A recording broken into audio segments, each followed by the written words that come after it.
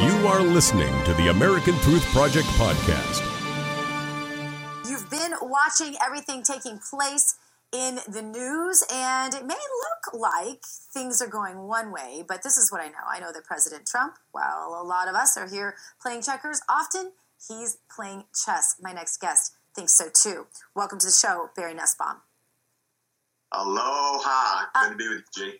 Aloha. It's good to have you with us. Now, a lot of people are looking at this, including my last guest, Sal, who I really thought might cry when he was on the show. He seemed very demoralized by all this. But the Obamacare repeal and replace battle has sort of been set aside. President Trump said that if the bill didn't pass today, he was moving on, and so he has. What do you think is happening here from a strategic standpoint, Barry? Well, the first thing that we have to remember is Donald Trump is used to being the boss of his own ship.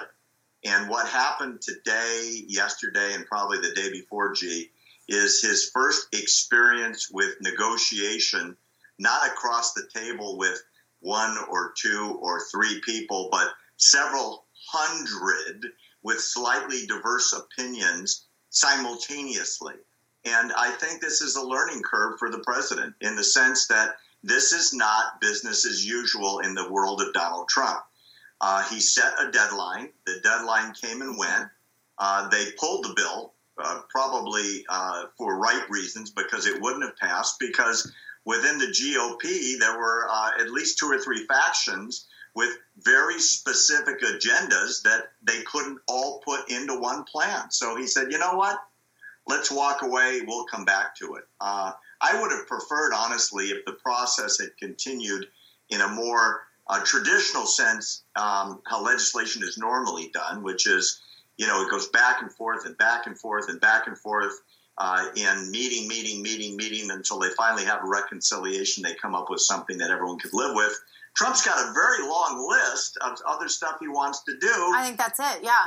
So I think that's it, and I think you look at President Trump, and all the way along, Barry, every time anyone thought he was misstepping, turned out, guess what? He wasn't. He had a plan. I think you do have to know when the negotiation is at a place where you have to get up and walk away from the table, and I sort of see it as a small victory of sorts in that he definitely has marginalized the effectiveness of Paul Ryan, which he can't do verbally. I mean, he can't just go out there and campaign against Paul Ryan. Paul Ryan is his Speaker of the House, for lack of a better term. But he needed to put Paul Ryan in his place, and he needed to show, hey, look, I brought my people to the table. I brought my voters to the table. They were with me on this.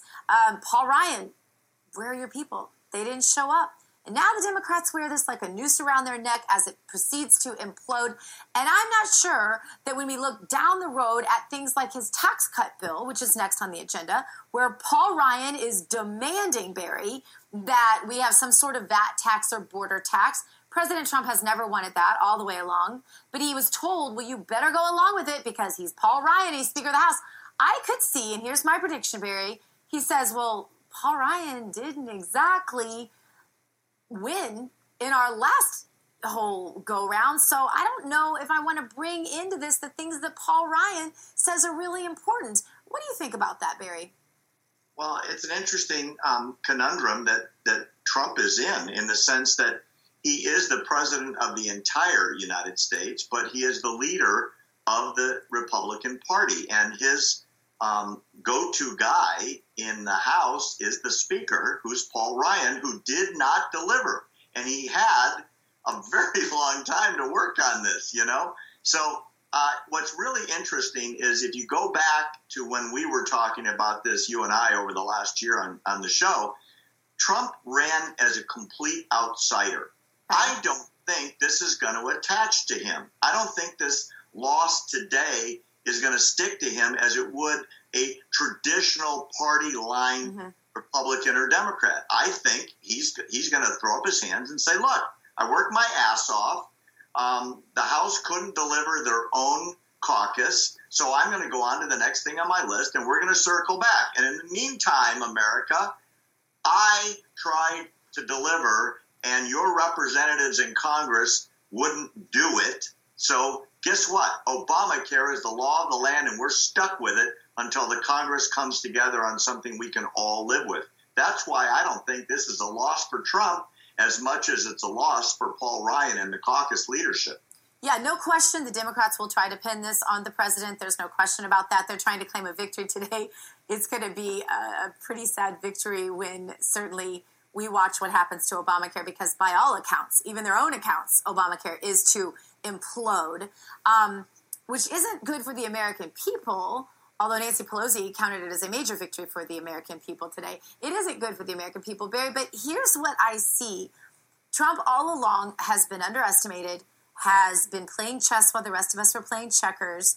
And I just see this as one more thing where Trump said, all right, I know how to negotiate. You know, if they're not willing to bring their people to the table, you cut and you walk. And I think that's what he did. And I think, like you said, this isn't going to stick to him in the long run, no matter how hard everyone tries to. And the nice thing is that he now has the establishment GOP and Paul Ryan in a position where he's saying, you know, I gave you a chance to prove yourselves, and you didn't. So explain to me why I should listen to you next go around.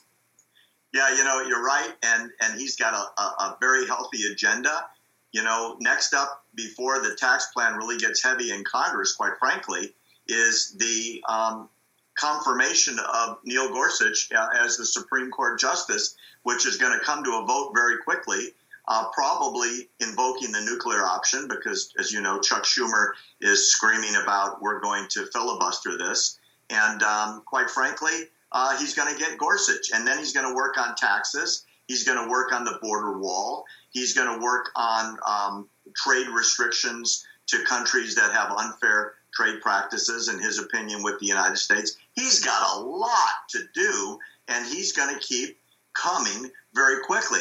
I mean, ironically, the biggest spending package in the recent history of the United States is the infrastructure plan he has for America that the Democrats are in love with and the unions are in love with, and coast to coast, all the organizers of labor are falling all over themselves in the Trump camp. So he's got a lot of victories coming up on his near-term agenda, and this is going to give Paul Ryan, quite frankly, time to circle the wagons, figure out how to build a consensus within the GOP. And my prediction, for what it's worth, they're going to come back to the White House and say, okay, we figured it out. This is what we can deliver a winning vote on.